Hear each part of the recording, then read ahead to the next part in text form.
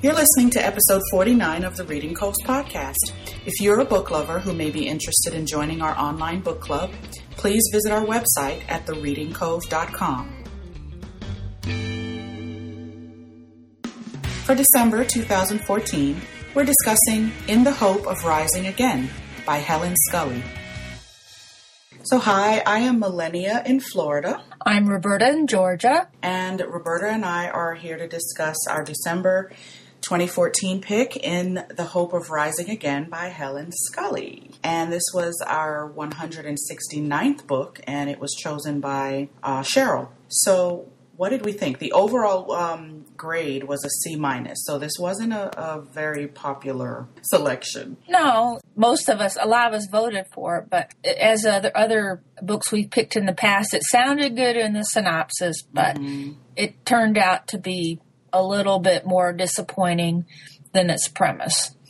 Yeah, I found it was kind of bad timing for me because, it's the holidays, and whereas I may have had a little more patience with it at a different time of the year, like if I'd read it last month. But this time I just didn't have the time to devote to it. And the writing style was very snoozy for me. So I just found myself skimming to get through to the end, so that I could contribute something to our discussion. Well, I said for once you and I were not exactly, but we were closer in our ratings more so than usual. Right. My husband was asking me recently, well, what book are you talking about for your podcast this time? And I told him, he said, well, what's it about? So, I told him some of the things. He said, well, it sounds pretty good. Why didn't you like it better? And I said, well, the main thing was at the beginning of the book, it just sort of meandered back and forth in time, and there's really no reason for the author to do it that way, because after a certain point, then it did stay chronological. So I can deal with books that go back and forth, but they have their reasons for that, just to show slowly unravel plot points or secrets from the past or whatever. But this, I didn't see any reason at the beginning for it to go back and forth in time other than to confuse you. But I thought it could have been a better book if it, and this was her debut novel, so sometimes people can kind of grow from there, but it's hard to say. But also, as some of the members had said during our online discussion, I didn't understand why there had to be so many brothers. Yeah, 4 brothers. 4 brothers, because as they said, they were sort of interchangeable. You didn't pay that much attention to their names even, because they all seemed fairly similar in their the way they acted. Though when I was describing it to my husband, he was saying, "Well, what about these brothers?" And I said, "Well, they were smart, but they were sorry." That's the way. Yeah, and it felt. I call that plot bloat. It just kind of feels like plot bloat, like she just had it in her head that the family was supposed to be a big family, but there wasn't enough character development to sustain it or to support it.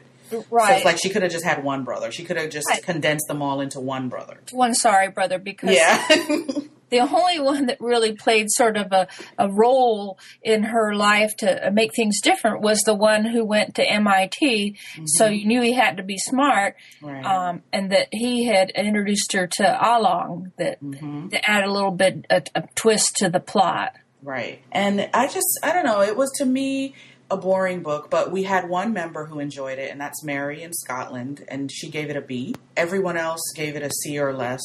I think there were like several C- and one DNF. Nicole wasn't able to finish it. And, I take my hat off to everybody who was able to finish it, especially, at holiday time. Because it wasn't a very engaging narrative. I found the narrative just was boring. I mean, it was an interesting period in time, and I think Cove member Mary Ann had pointed out that she hadn't read a whole lot of books that were set right after the Civil War. Like you read a lot of books set during. This one was set after, and it was kind of this family's going from being very wealthy and hard times they fall on after the war. Right. Right, because the Civil War did have a huge impact on everybody's life, whether really a lot of times, whether they were, most definitely if they're in the South, but even the people in the North, it changed a lot of things for the whole country at that time. Yeah. It brought a lot of changes, and it was interesting, and then it did show in Regina's life what a horrible impact the Depression had on people, because she said she had come from a family where money was there, and the brothers lived a life of charm for a long time because they didn't have to worry about getting a job or making their own money. Right. But then, as usual, they kind of fell on her when they were having a hard time and didn't realize that she was in just as bad a shape, if not worse than them, because she had children to worry about too. But I mean, and I just think there is a lot of interesting historical facts brought to light and shown through several characters that it could have been a lot different. They could have, as you said, made a more engaging book if it had just been handled a different way. So, I mean, I did have to admire, as you say, Regina 3, because she was the one that was the most developed, that you could relate to more, that she had to be the one to be tough so she could go on and survive, not just even for herself, but for those who depended on her. Yeah, and she handled the adversities a lot better than her husband, Charles. Oh, yeah. Well, I think that having business go bad and then losing a child would be enough to crack anybody, but especially him. He just seemed from the very beginning sort of not quite as strong and tough as maybe other people had been in her life. Right. And she sort of compared everybody to her father. Since she was so close to him. Yeah.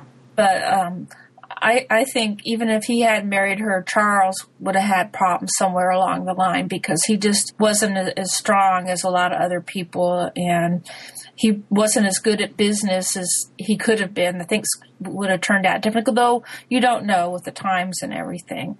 Yeah. Yeah, it's interesting how things can happen in a story, but if it's told in a flat way or just a way that's not very engaging, like the writing style that the author has, it's amazing, because you could see the same book being written by someone else and it being a very different experience. Right. It holds your attention better or whatever. But when I first started the story, I thought it was, it started pretty interesting. They get married and they go off, and then she's just kind of sitting at home pining for Charles to come home. He was her whole life.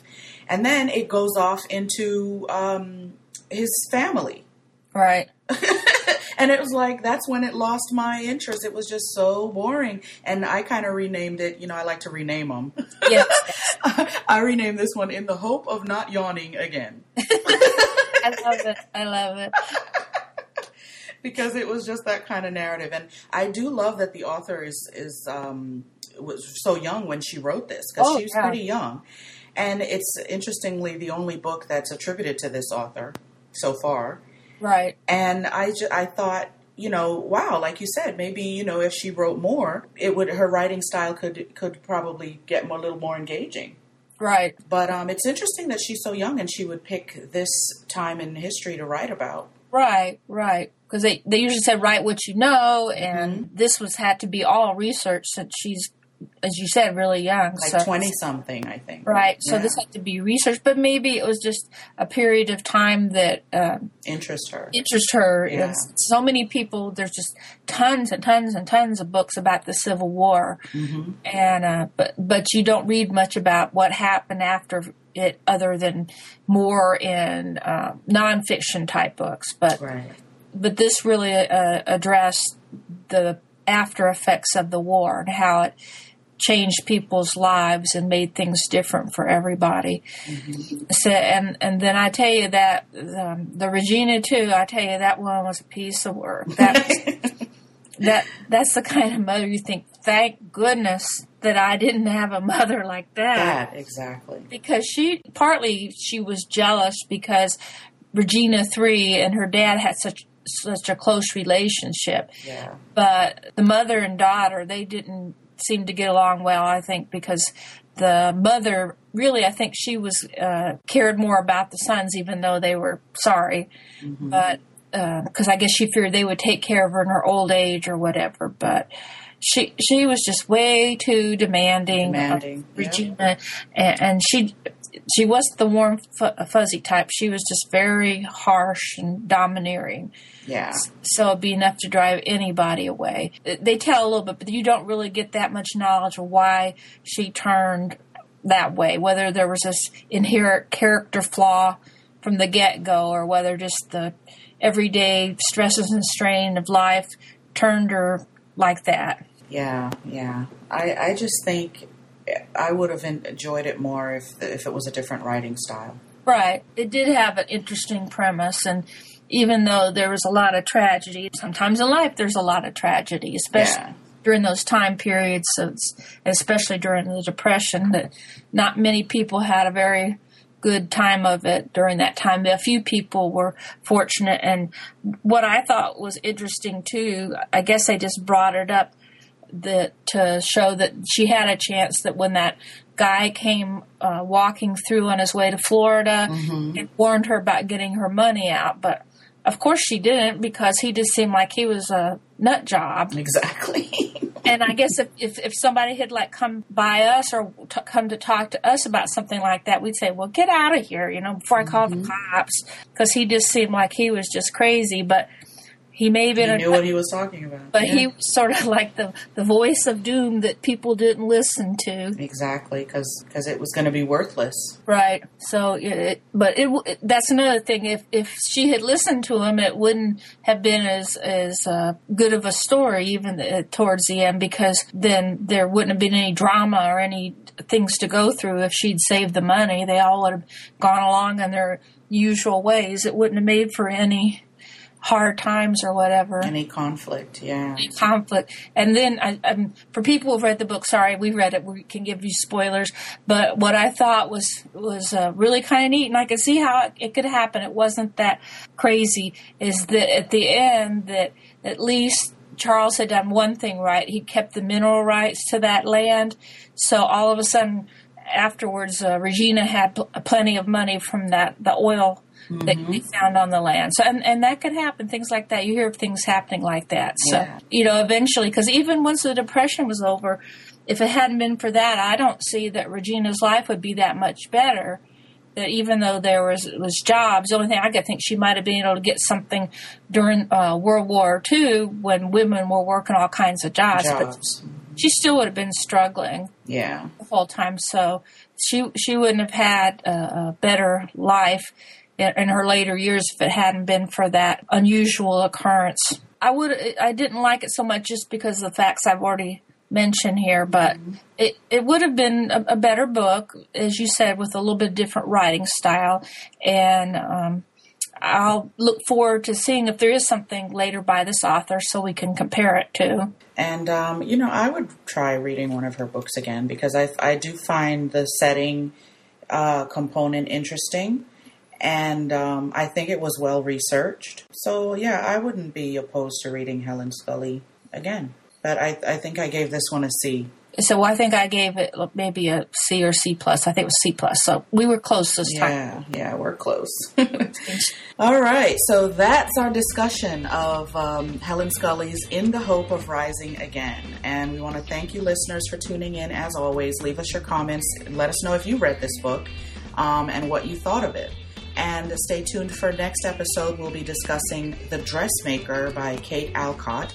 And Kate will be joining us on the podcast next month. So we're really excited, to talk to her about The Dressmaker. So come back next time. Bye. Bye.